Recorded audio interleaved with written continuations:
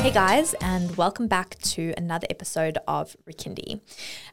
Today we're thrilled to introduce a powerhouse in environmental activism, Ricki Hersburgh. As Executive Director of Plastic Oceans Australasia, Ricki has devoted her career to driving systemic change in the battle against plastic pollution. Her passion for change has expanded into diverse roles in corporate, community, government and non-for-profit sectors, including significant roles in WWF, Greening Australia and Hilton International Hotels Group. So with all of that, thank you so much, Ricki, for joining us and welcome. Thank you so much, Alexa. It's wonderful to be here. Thank you so much for having me on this particular podcast. So Ricki, I would like to start with just understanding a little bit more about what got you interested in founding Plastic Oceans Australasia and your journey. Well, it's a bit of a long story, but I'll make it short and exciting and cut out all the admin part, which none of us really want to know about. But basically, I was working in Hong Kong many years ago, and I was working at that time in the hospitality tourism industry as Director of Public Relations and Marketing, as you mentioned, Hilton Hotels. And I was looking at who I could connect with, because my passion in environment and sustainability has been literally my whole life. And I reached out to the only NGO that I could find in Hong Kong at the time that had a global presence, and I felt could match what I was wanting to do from a community education engagement point of view. And that was to deliver a schools education program to a select number of international and Chinese schools in Hong Kong. And I reached out to a lady called Joanne Ruxton. And Joanne Ruxton was my first association with her was way back then. And she was working in the education area with WWF and had been in the past in the UK and had been doing a lot of filming and marine advocacy work as well. So Joe and I hooked up and became great comrades, colleagues, and then friends. Joe moved back to the UK. I moved back to Australia and then moved to Canada for a while. But when Joe decided that she wanted to do a film about the amount of plastic that's in the oceans way back in 2008-9, I think it was, she spent about 8 years going around the world filming to 23 locations globally about what was going on with plastics in the ocean. And the movie A Plastic Ocean, which she created, was the beginning of the movement Plastic Oceans Foundation. So she set up the foundation while she was doing the filming and the production of this film. I was invited and then appointed to be the executive director and take up Plastic Oceans Australasia and set up the arm of the mothership. So the mothership was PO Plastic Oceans UK, Plastic Oceans Hong Kong, and then Plastic Oceans Australasia. So I was basically appointed to do that. I was really not expecting to be here 6 years later. I thought I was just getting it founded and getting it set up and then handing it over. But Joe and the team and all the other incredible, passionate other people that we work with in our Global Alliance, we've just all carried on the journey, because unfortunately there is so much for us to do. It would be great if we weren't needed, but sadly we are needed in this space now more than ever. So that was how I ended up here where I am today. Amazing. And it's really incredible what you guys are actually doing in order to see one of our largest issues, I think, globally that we're facing as a species, or even planet Earth, is the amount of plastic that is polluting our oceans. I mean, it's just so disgusting. So can you shed some light on the current state of plastic pollution in our oceans, particularly in the Australasian region? Oh, well, it's a little bit depressing, but I mean, the reality is that each person on Earth equates to, I think it's the latest stats I have on that is 21,000 pieces of plastic in the ocean is amortized based on the number of people in the world. So that's 21,000 pieces, globally in the ocean. So when we look at the statistics on that, and we look at, I think again, it's also been worked out. It's 170 trillion pieces of plastic, and that's a very, very recent study. And I think I call it grey. I call it the grey zone, but I think some are now starting to call it the plastic smog, because there's so much plastic. It's just incredible. And it equates to also 2.4 metric tons, and that's doubling 6 times. That's doubling every 6 years. So, and that's an international research study that's been done by the Five Guys Institute based in California.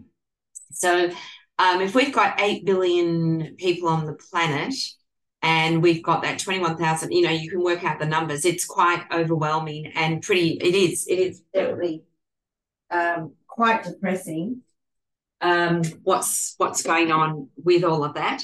So in Australia, it's 130,000 tonnes. That's sort of been the figure that we've had for quite a while. We know that figure's increasing, sadly, and that is something that we as a nation, we are one of the highest polluters with waste in the world. So we have a lot to answer for. So even though we're only, 27.5 million people, we actually have a very high environmental footprint, with energy, the carbon emissions, our water consumption, our waste disposal it's quite shocking.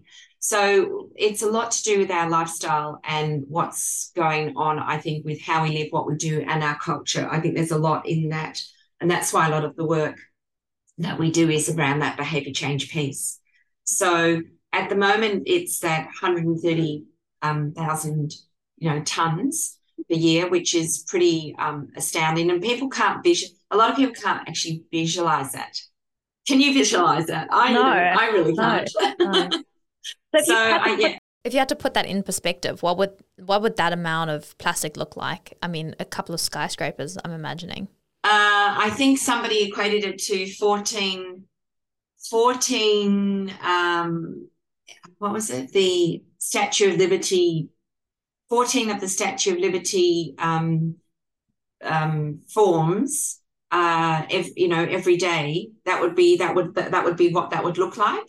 But in Australia, I have to think about how I could equate that to the Sydney Opera House, or one of the bridges, or things like that. But it is pretty scary. It is pretty scary. And even when you look at the landfill, and when you see the show War on Waste, and they're showing all the massive piles of all of the waste all there, and that's just several days of collection. It's quite horrendous. So I think we really just have to accept the fact that what is going on out there and what we are doing is not sustainable. It's just not sustainable. Yeah, so how does Plastic Oceans Australasia work to reduce this plastic pollution? And what are the key initiatives that you've taken? So our mantra is stopping it at the source. So we're not really big advocates about recycling. We see recycling as the end of the line. So if you look at the whole supply chain, or if you want to look at it like a circular economy, we always say the best way to nip something in the bud is to not have it there in the first place. So we talk a lot about two people. So we have 4 streams in our business, of our business objectives of what we do. We have science and research. So we have a technical advisory panel, and we do research in areas that we find others aren't doing. So some of the very big, well-funded government entities and other much bigger NGOs and other universities and institutions that are doing some fabulous work, absolutely. We are kind of in a niche market where we're looking at and diving down into individual projects that we feel that we can really make a difference with. And I'll go back to that maybe later if we've got time, some of the projects. The second then, so the science and research basically underpins everything that we do, because we want to make sure that our facts and figures are correct, because people don't want storytelling, they want the facts. We then have our business sustainability unit, and that part is creating and supplying and giving people resources and a toolkit of information so that they can use that if they wish for their businesses and their workplace, or just general information about how to be sustainable business-wise. And then we have our education unit, which is actually doing the deliverables of our program. So our big part of our work has been the past several years is actually delivering in person to people, whether it be schools, community groups, government entities, corporates, and the like, and actually doing that face-to-face relationship building and really getting people to understand practically what they can do to make a difference and to drive systemic change by stopping it at the source. And that is much easier. That sounds much easier than it is. It's actually a massive, massive problem long-term to get people to change their habits completely. Like if I was to challenge you and say, Alexa, as of tomorrow, you must stop using any single-use plastic in your life. Daily life, your daily life cycle, you would find it very difficult, and you'd probably find it very challenging, and you'd probably find it uncomfortable. You'd be outside your comfort zone. You'd probably get a bit frustrated and, oh, this is all too hard, and oh, I'm in a hurry. I've got to get to, point A to point B. I just don't have time for this, which is what happens to a lot of people. And so what we find is that with our education programs, it's not enough. Our fourth stream of our business objective is government policy. So we have governance, policy advocacy, and government negotiations is what we find is the best way for us to do trying to stop it at the source. So we look at the top down, bottom up, plastics in the middle. I call it my sandwich effect. So our philosophy is that we are the sandwich. Plastic Oceans is working on all those different levels, because you can't just do one thing. You've got to do everything to try and make that major long-term change. I completely agree. And on that topic as well, I understand that microplastic is quite a big concern at the moment, where, for those listening, it's essentially plastic that's been broken down into really, really tiny bits that we can't really see with our naked eye. And, correct me if I'm wrong, but apparently they've even found it in human fetuses, which means that we individually are digesting microplastics. So it's becoming a huge issue. And that's not even the animals in the ocean and on land that are being trapped in plastic. So being able to stop it at the source is phenomenal. If, that it is as many people that can do it from the top down or bottom up, hopefully would make some sort of difference. Well, they actually have said that the latest figures on microplastics is 51 trillion microplastics litter our oceans, and 25 trillion is macro, 51 is micro. And it is a massive issue, because the biggest problem with microplastics is you can't see it. So we are actually breathing it. It is in the air. We have, there's also been data showing that microplastics are now being found in the brain. It's being found in blood. It's found in placenta, and it's pretty much everywhere. So because we can't see it, people think that that's okay. And one of the projects that we're currently working on is microplastics in fish.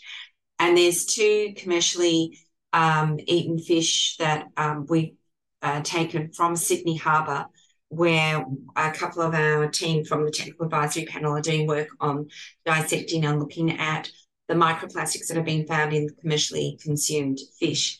Now, fish has been talked about for a while, and that's not, we've heard that people say that microplastics has been found in the fatty tissues of various species. But what it actually shows is that we don't seem to be getting it. And human health, as well as animal health, is being compromised by plastic. It's insidious. It's everywhere. You cannot see it. You're breathing it. You cannot feel it. It's there. And what are we doing about it? I mean, there's major illnesses that are going to come from this in the future, which the worst is still to come. We're just opening the door to say to people, this is really the tip of the iceberg or something that's going to escalate out of control, and it will cause more implosion. And you can't talk to young people about that, though. You've got to give them hope, and we've got to have ways and strategies to work our way through to make it less of a problem. So we never give up hope in that we can make change. So that's one of our solutions to the challenges. We need the power of the people to move quickly, rapidly, to do things. And doing various campaigns is great. It helps raise awareness.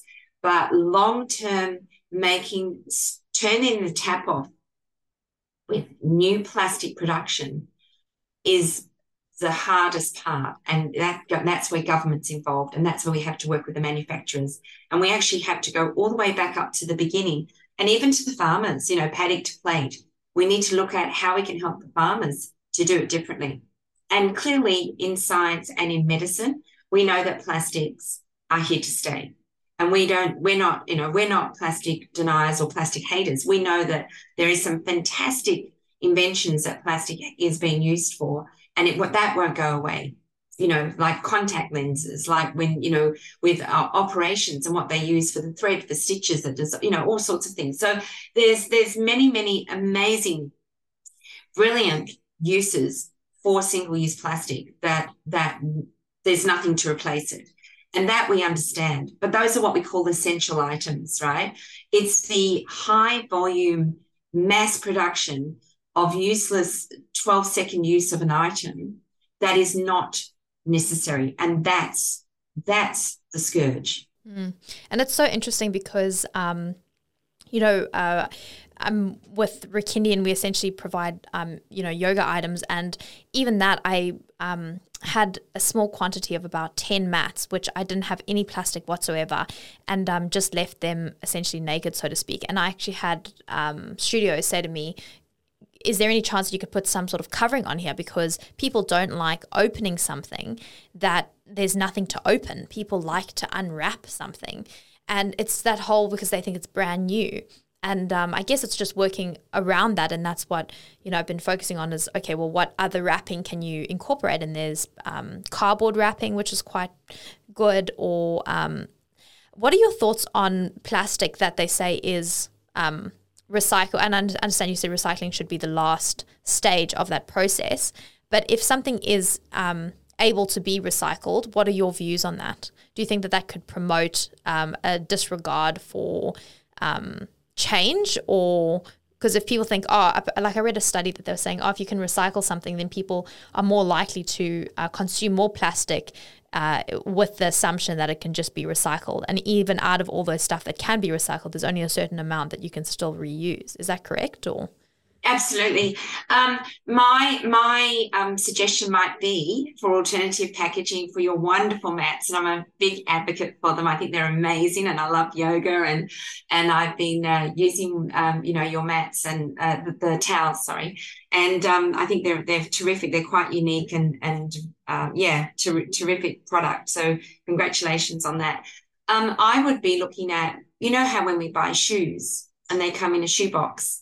I would be encouraging people to look at things like that. Like, we all know people like things to feel and look and be, and they want to know that it is new. Would be possibly the towels could be rolled up and put into a box size, like a Glad, like people when they buy a Glad wrap, it comes in a box, for example, that sort of size, whatever the size is that you need, and you can have it just tied with a nice string. Or, some sort of natural fabric, whether it be a product like cotton or whatever it might be for your string, or hemp or whatever it could be. I mean, I often give people gifts wrapped up in actually that, the hemp that you get from bags, that they used to use, the flower bags and all that sort of thing. And that a lot of that's coming back now as well, by the way, which I'm sure you're aware of. So I'd be looking at something like that, and it could just be wrapped in some tissue paper or brown paper that's unbleached, just some plain brown paper that's rolled in that, and then could go into a box like a shoebox kind of design and just a nice bow. And I think people would be absolutely thrilled. And I see flowers. Alternative florists are now trying to do that as well, where they're wrapping without the plastic, and they're wrapping with this same type of fabric which is like the hemp or the cotton mesh. And it actually looks better. And you can keep reusing that. You can use it even as a mat to use in your garden if you want to use for your composting, because it helps form a base for a stacking of the soil and holds things together when you're growing your composting patch, I guess, the word I'm trying to say. But it's very difficult because we know that there's many organisations out there that are trying to do the right thing. And there's lots of trials and there's lots of products that are being produced that are under the banner of bioplastic, biodegradable plastic, and compostable plastic. And the challenge we have is that in themselves, there's nothing wrong with making a compostable plastic. The problem we've got is that that's been created. But again, it's like the story that we have with plastic in itself, just normal plastic. The end of life of that compostable plastic has not been commercialized. So if you look at a company like the Great Wrap that have made the most amazing recipe to come up with a potato starch cling film. So it's not made of plastic, it's not made of the chemical, crude oil plastic, right? But it's made of potato starch. Now, that is compostable and it will break down and it will go back into the soil, etc., only if it is treated correctly and it goes through the system. So if you are using it and you're at home and you dig it into your garden bed and turn it over and do all the various things over a 3-month period, it will break down, absolutely. And that's great. And it's just staying in your garden and it will disintegrate. But on a commercial level, and when even I don't know whether you've received your FOGO bin yet, wherever you live, but we've just received, where I am in Victoria, our green FOGO bin. And with our FOGO bin came the small lovely little plastic container bins that you put on your kitchen, like a kitchen tidy. Yeah. And they gave us sugarcane green, very pretty lime green sugarcane bags to line our little kitchen tidy bag with all our wet food. And that bag gets put into your FOGO bin and that goes out to curbside. Now, that all sounds really great. And if they can make sure that everything is the same and that it all goes to the same place for the composting to take place, yippee, yay, it's going to work. And that plastic tidy bin that's made of cornstarch will disintegrate and it will never end up as, a plastic scourge in the ocean. And that's great. The problem we have is that many people will buy something because it says it's compostable or biodegradable, but it only goes into landfill. And it doesn't get that commercial treatment. It needs, the right temperature, the right steam, the right components to actually break it down into nothing so it doesn't end up where it shouldn't be, if you know what I mean. So it's a challenge because we haven't thought about the end of life of biodegradable, compostable on a large scale. And there's very few service centres where you can actually, so let's say everybody was really diligent and we all just wanted to take, how with Red Cycle, people were diligently and amazingly, gathering together all those plastic bags and their soft plastics, and they were taking them to the Red Cycle bin at the supermarket. If people would do that with the compostable items, let's say, that would be great, but that then needs to be picked up and taken to a commercially composting station. That's all they do. And it needs not to be contaminated. And, you shouldn't have anything else mixed into it. Because as soon as you get mixed products in there, it makes another layer of issue. And how do you work with that?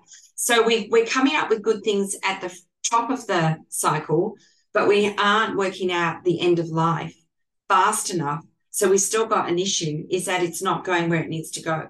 So the 3 to 6 months of a compostable item, because it doesn't get commercially done in the time frame that it should, it still can end up in the wrong place, in an animal's stomach, can still cause all sorts of issues and break up and become microplastics. So it's a challenge. This is a challenge. So it's about the messaging that we are talking about. It's about assisting inventors and manufacturers. How can they do it differently? Think about the end of life. And there's a whole story there, and there's many that will shout me down and say, well, this isn't true. We're doing this, we're doing that. They may very well be, but whatever we're doing is not happening fast enough. Yep. And it needs investment. It needs investment from council, from government, other government entities, the manufacturers themselves. There needs to be proper structure, strategy, investment. Well, that's what I was just going to say is I don't think there's enough government regulation in this regard, because if the government had to enforce that different types of waste has to be collected in a specific manner and has to be disposed of in a specific manner, and if they don't, those specific companies don't get contracts, the people who run these companies will definitely adhere to that because they have to in order to get in the market and then make their profit margins and survive. So same thing with plastic bottles. I don't understand why, if you had to pick up, let's say, a Coca-Cola bottle, why can't Coca-Cola be, or any brand, why can't they be fined, let's say $1 or 20 cents or 10 cents each time you pick up a bottle? That branding, they get fined 10 cents. Then the company's going to have this giant bill of, like, let's say, I don't know, $1 million or whatever it is. They're going to quickly shift to other avenues, but because plastic's so cheap and there's no regulation, there's limited amount of things that they're held accountable for, why would they bother? Because all these large corporations just want profit. That's it. Yeah, and I think there's a whole piece, it's become very popular now. People are thinking that the way out of the bottle challenge is the return and earn scheme, where people are saying, well, if I buy a plastic bottle, that's okay. I'll drink my Coke and I'll take it to, a container deposit machine and I'll get my 10 cents back and the bottle's going to be recycled. And that's another way. It's sort of, I call it a bit of a placebo, or makes people feel good, but it's still an issue. And we call it, the extended user responsibility, as in the manufacturer should take responsibility for the end of life of the product, which is basically what you were just saying. So there's a whole argument there, which means that the buyer still would have to, if the end use of the bottle is the responsibility of the company that manufactures it, they will put the price up which the purchaser needs to pay for them to do their next stage of the life cycle on that product. So at the end of the day, it's still the consumer that is having to pay for the product to either be phased out, recycled properly, or maybe transition to something else, whatever it might be. But I think that's sort of the wrong thinking. I think it should be a whole collaboration with looking at procurement, looking at supply chain, looking at what products do we really need, and actually saying, we've got these state bans at the moment where we've got several items that each state has been that are mandatorily being phased out, and all the states are doing it at different times. They've got different products. They don't agree on all the same products, which also, by the way, causes confusion for the consumer. Even when you go into state, some states are still using plastic bags. Other states aren't, producing plastic bags or saying you can't use them. So what does that mean? The consumer's confused.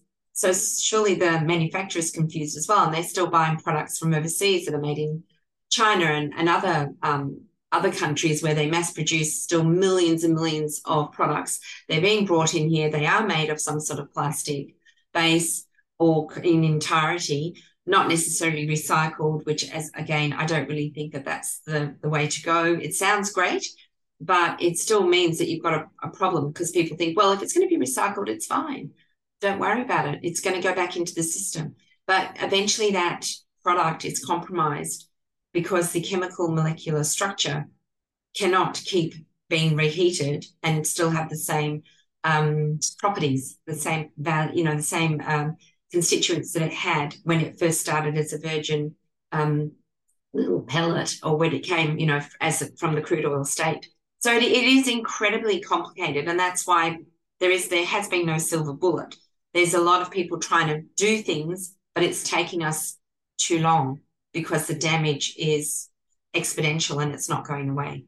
Yeah, and just talk us through. So plastics, essentially, you take crude oil and you heat it up, and then through that heating up process, it solidifies and you can mold it into whichever shape you want. Well, there's many processes with the crude oil, because obviously it's petroleum is the number one, petroleum, diesel, etc. All those the main products that come out of that are used for, the oil that's used for transportation. And plastic is a byproduct of petroleum. So the oil companies are really excited that plastic is being produced as a byproduct because they want to sell as much as they can. I was actually going to show you, I've got a little glass jar that I show everybody, which shows the crude oil, because a lot of people don't know what it looks like. And it basically looks like this black gunk at the bottom. It just looks like black slick, it's just like paint almost, with little crumbly bubbles. Anyway, I haven't got it handy, otherwise I was going to show you. So there's many processes before it becomes actually the hard plastic, which we probably could talk about that another time. But when plastic was first invented commercialized, which was back, 70 years ago, the first and that was through Mr. Bakelite, and Bakelite was used for the first telephone. The old-fashioned telephone is made out of Bakelite. That was his name. And that was where, it started way back then. And it's got more and more refined, and the process has become much more streamlined.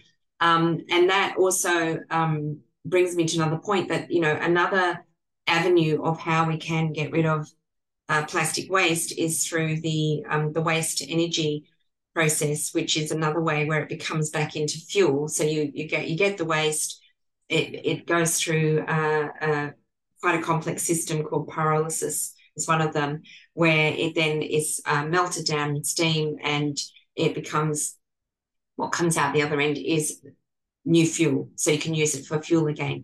And that a lot of us say, look, that at least that's better than than nothing, sort of thing. And there's a lot of work that's been done with that. There's 3-4 plants in Australia that are working quite diligently on that and having some great success, like Licella, IQ Renew, Veolia's got a plant in WA. And there's quite a few innovations going on, and also here in Victoria where we are.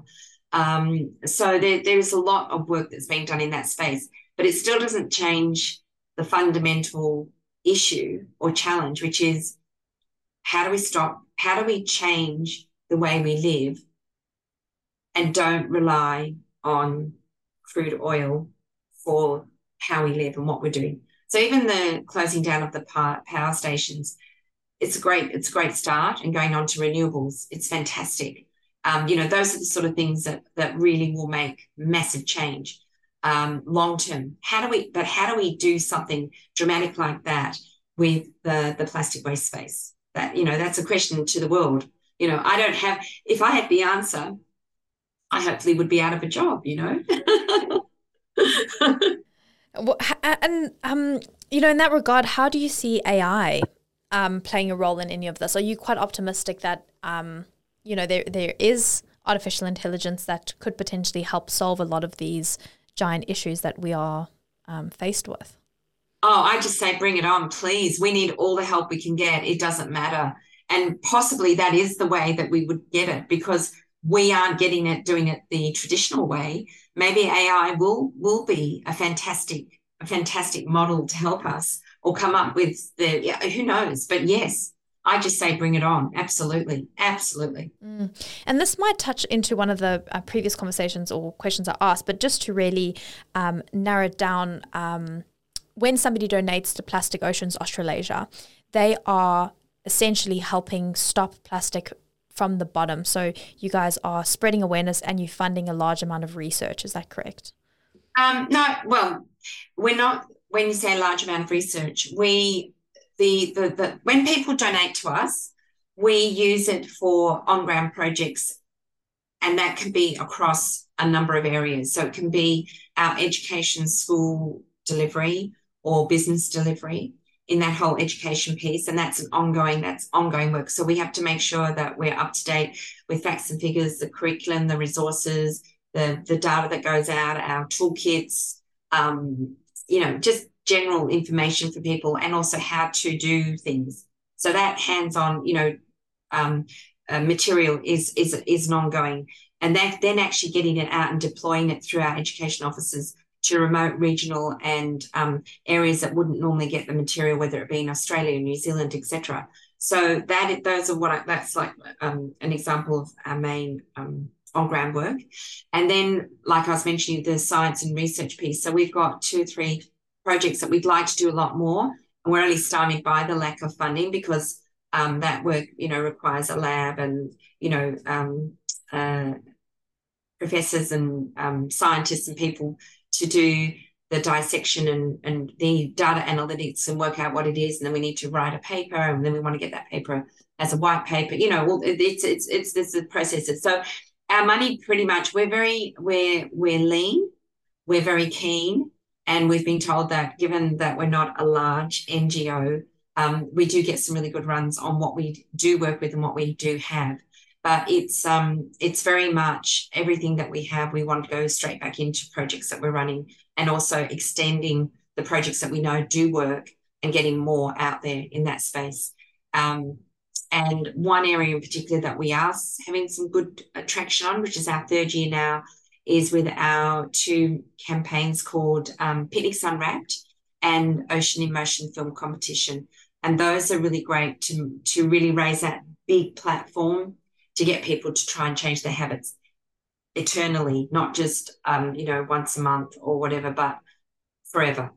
Yeah, cool. And what do those specific campaigns look like? Talk us through a little bit more about Picnic Unwrapped. And so it was called Oceans in Motion when we first created it back 3 years ago, but now we're all just one big ocean. So we don't generally use the word oceans anymore. And I think we'll probably have to look at whether we change plastic oceans to plastic ocean Australasia and drop the S off oceans as well for actually the name of the organisation. But Ocean in Motion Film Competition came about because of the amazing work that we were finding that students were doing in the school when we were working with them at the school, and we'd ask them to take some video footage or photos, and we'd say, can you document what you're doing? It's just so amazing. We'd like to show the world. And so others can get some ideas of what you've done. We can share it with the rest. So that was actually how we started the film competition. And we invited schools, primary, secondary, and now tertiary, to document over a 6-month period what they're doing at their school or their campus to make a difference. And it can be a success story. It can be an unsuccessful story. And it also can be a planning story. So it could be, you want to do it, but you're not quite sure how. So you're working out the plan of what we can do, maybe for the next year. You did put something in place, but it didn't work. And it might be that it didn't work because you weren't getting the support from at the campus with the uni students. Maybe they weren't buying into it and they didn't want to make a difference and they didn't do anything. That can be the film, that story of why it didn't work. And the other one could be, obviously, the best ones always are, the ones we aspire to, is that they have had a success story and they can demonstrate that. And there was something that new that they implemented that we can get that in film. And they upload their film, send it to us. We have amazing judges, and they win terrific prizes that can be either used at the school or individually for the students. So that's the Ocean in Motion Film Competition, and that's been growing. And this year we've also opened it up to the general community. So anybody can do that. So it's opened in April and it closes October 19th. So there's still plenty of time. Am I allowed to give the website? No, please. I'll link it I'll link it in the show notes below as well. So no, please, by all means. Well, we've got 2 separate websites for the campaign. So oceaninmotion.org.au. And then the other one is called Picnics Unwrapped. So we are delighted that we've had the wonderful support and endorsement by UNESCO with our Picnics Unwrapped campaign. So the 2030 Decade of Ocean acknowledgement with United Nations being that, we really need to focus on what's happening to the health of our ocean. And we created Picnics Unwrapped, and it was something that I'm very, very proud that our team actually was created internally through our team, that they came up with this objective and focus. So the idea is how do we connect people to their food and food waste and everything that is involved with when you're eating out or going out. So it doesn't necessarily, the picnic is just the idea. It could be going to a football game. It could be going to the beach. It could be climbing a mountain. It could be on a bike ride. It can be having a picnic in the backyard or a picnic inside on your lounge room floor, which we encourage people to do during COVID because people couldn't go out. So we got people taking photos of having picnics in their home, and it was awesome. It was lovely to see what they were doing. And the whole idea is take a photo of your picnic without packaging. And what we were trying to get people to think about was you don't have to go and buy something in the supermarket that's made of single-use, that's wrapped in single-use or container single-use plastic. You can make your own food. So we've got this whole fabulous booklet with recipes and things you can make from home, like from homemade lemonade to wonderful hummus and, just things that if you make it yourself, it doesn't come in plastic. It has a tin, it goes in the oven and you take it out, that sort of thing. So we wanted to create, again, a way to encourage people with give them lots of tips and tools and tricks so they can do it. And it actually ends up costing you less because you've made it yourself. You usually buy, you can buy in bulk, whatever it is, and you can just put it in the freezer. You've got this, your muffins or whatever it is that you're going to make, and freeze it, and you've got that. So we came up with this concept of Picnics Unwrapped, lots of different categories again, best presented picnic, most unique location, biggest corporate picnic, school picnic, and a community. I think it's biggest community. I can't remember. There's 5 categories. I might have repeated one, sorry. But you get my gist, right? So what we love to do is give people experiences as a prize rather than something, rather than a product. We like to give people like a service or something they can use to remember the experience. So last year and this year, we're very grateful. We've had some wonderful supporters that have given us prizes where people actually can go and experience like a sustainable dinner that's been cooked by an executive chef at, a very well-known chef at one of the amazing restaurants. And they take them through the process of how you can eat sustainably and what you can do. Or Lady Elliot Island, for example, we've got the eco-tourism resort there of Lady Elliot Island. We've been given a package where, you can go for 3 days, 4 nights and actually enjoy living in a pristine, eco-friendly, pristine environment, and you're shown how it can be done. So we've got some wonderful things like that people can take up. And we also had a survivor course for parent and child that was gifted to us last year by Zero Risk International. And the results of that were the winning school got to go for 4 days. It was 3 nights, over 3 nights, 4 days. And they went out like the Survivor, show on TV. It was like that, but a smaller version for families to experience. And they learned a lot. What's the number one thing you think of if you're out and you need to survive and you're in the bush, let's say, and you've got nothing? What's the one thing that you would think? What would be the first thing come to your mind that you think you need to be able to survive? Water. Hands down, water, number one. Water, and then protein, any sort of food source. So whether that be animals or, whatever you can source. But number one is water. If you don't have water, you die. You can probably go a week, I think, without food, depending on how large you are, how much stored energy you have. But without water, you're dead. Well, it's funny, isn't it? Because we pretty much, I think all of us, and you're right, but what the experts actually said to us, and this came up in a conversation recently with the trainers that run the course, they said the actual number one thing that we need is fire. We need Oh, the fire. We need the fire to be able to heat the water. We need the fire to cook the food. We need the fire to keep us warm. We need the fire for all of those things. We need that.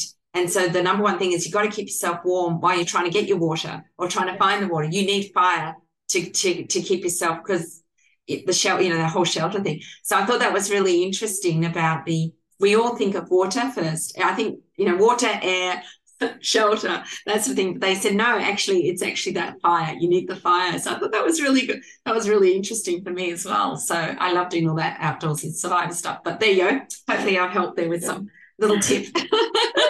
no, amazing. And what I really love about that is just once again bringing awareness to how you can live sustainably. And if there was a way to close that production cycle or the supply chain, like you were saying previously, where if you know that when I buy a product, whatever that may be, I know that that production cycle will close and it'll disintegrate back into the same products in which it was originally, or the same molecular structure in which it was really founded. So as in like walking on the beach, you can walk on the beach and your footprints will be in the sand, but we know that once the waves come and wash over it, those footprints are gone. And you don't really want any one of our split-second decisions, particularly if it's something like, oh, I just want to buy lemonade because I'm feeling a bit thirsty at this moment, or my energy's low, or whatever your reasoning may be.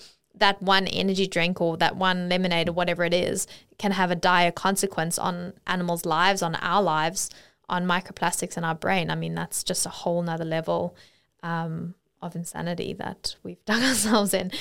So just briefly, can you share your vision for Plastic Oceans Australasia for the next 5 years? What are the major goals that you're aiming to achieve?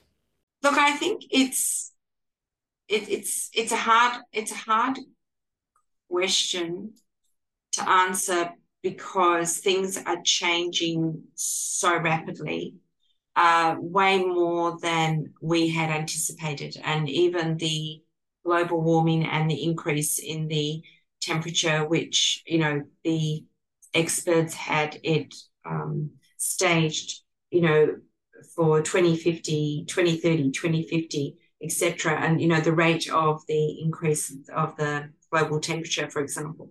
So I think because the conservation to preserve life on Earth, whether it be in the ocean or on the land, is something that we all have to fight for, and we all have to really try and work together. So I think I remember reading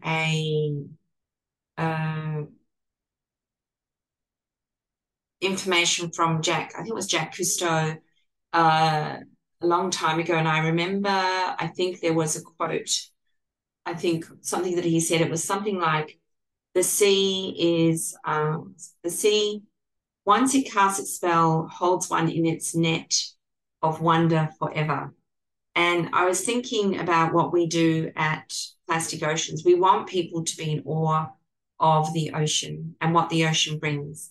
And we believe that by helping people understand the natural beauty and the natural wonder of what the source is and what you can get out of the ocean, that not only does it make people curious to know more, but the greatest fulfillment we feel under Plastic Oceans is to actually help people preserve, conserve, and maintain what we've got so that it's there for future generations. So we talk about changing people's behaviour to within a generation. That's our tagline, is to change people's attitude within a generation. We know that without the younger people, we're not going to get through this. And for me, the vision, I hope that we're not here in 5 years' time. I hope that there's been a remarkable turnaround and we don't have to, along with many other NGOs and other, government entities and all these big institutions and places that are just working on this problem. It would be really great if we could be doing something else and working on other areas that are extremely important. So the vision would be is that we're not here in 5 years, but the probability of us having this problem solved is pretty low. So I just hope that we keep morphing and changing and adapting to what we need to do to be relevant for the market, to keep changing to what people need us to do, whether it become, go more into a commercial space, more into a science space, or more into, if we have to do more in the behaviour change space. So really, I think the market will govern our direction depending on how quickly people want to adapt to change. I want to ask again, what for those listening can they do? What can they do to stop this systemic problem? Is you're saying one is just really be conscious and aware of how much plastic you are consuming and reduce the amount of plastic where possible, single-use plastic, any plastic that you can. Are there any other things, strategies that you can share for people?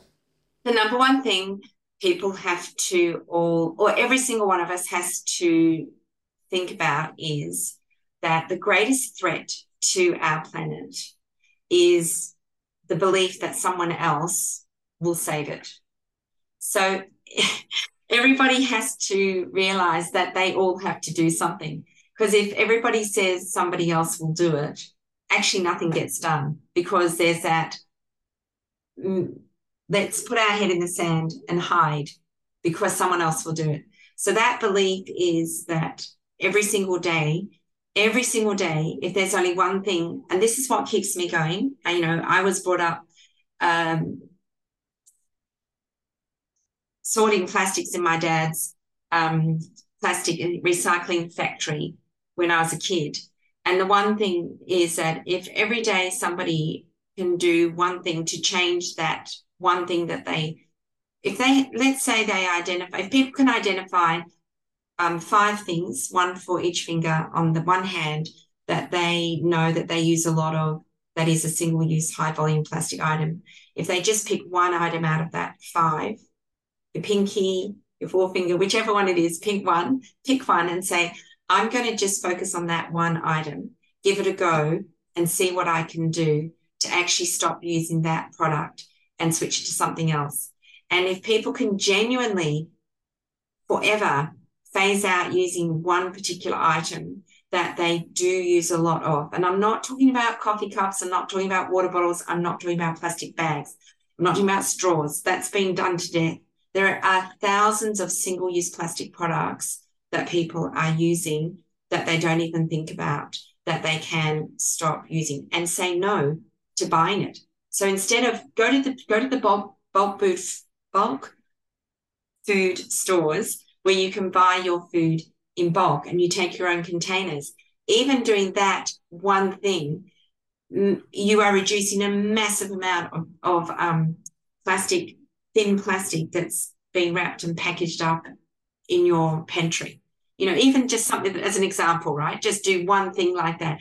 Yes, it might cost you more initially because you're buying a bigger amount, but if you amortize that over the weight and the amount of what it is, like let's say you buy 5 kilos of flour, instead of just getting your 500, your 500 gram bag, whatever it is, and you buy 5 kilos and you make sure you package it tight and well and all the rest of it, and it will cost you obviously more initially because you're buying a bigger amount, or you share it. You buy 5 kilos and you share, you say to your neighbor, let's go halves in this special, bread flour that we want to do, or whatever it might be, and it's about collaborating, working with people. And that's, and I like Costco's idea, you buy in bulk, but Costco could do a lot more with reducing plastic with all the packaging as well. All the stores, all the supermarkets are looking at what they can do to reduce their plastic packaging. It's a massive issue, but those are the sort of things I just say, pick one thing, one finger, what can you do? Yep. Love it. And just to summarize, as unfortunately we're running out of time, being a podcast, what's one message, and it would probably align with what you previously said, but what's one message you would share with the world? The sea needs us and we need the sea. And to keep the sea healthy and to keep the planet healthy, because over 70% of our planet is blue, the blue planet, we need to look after the blue planet first, and everything else will follow from that.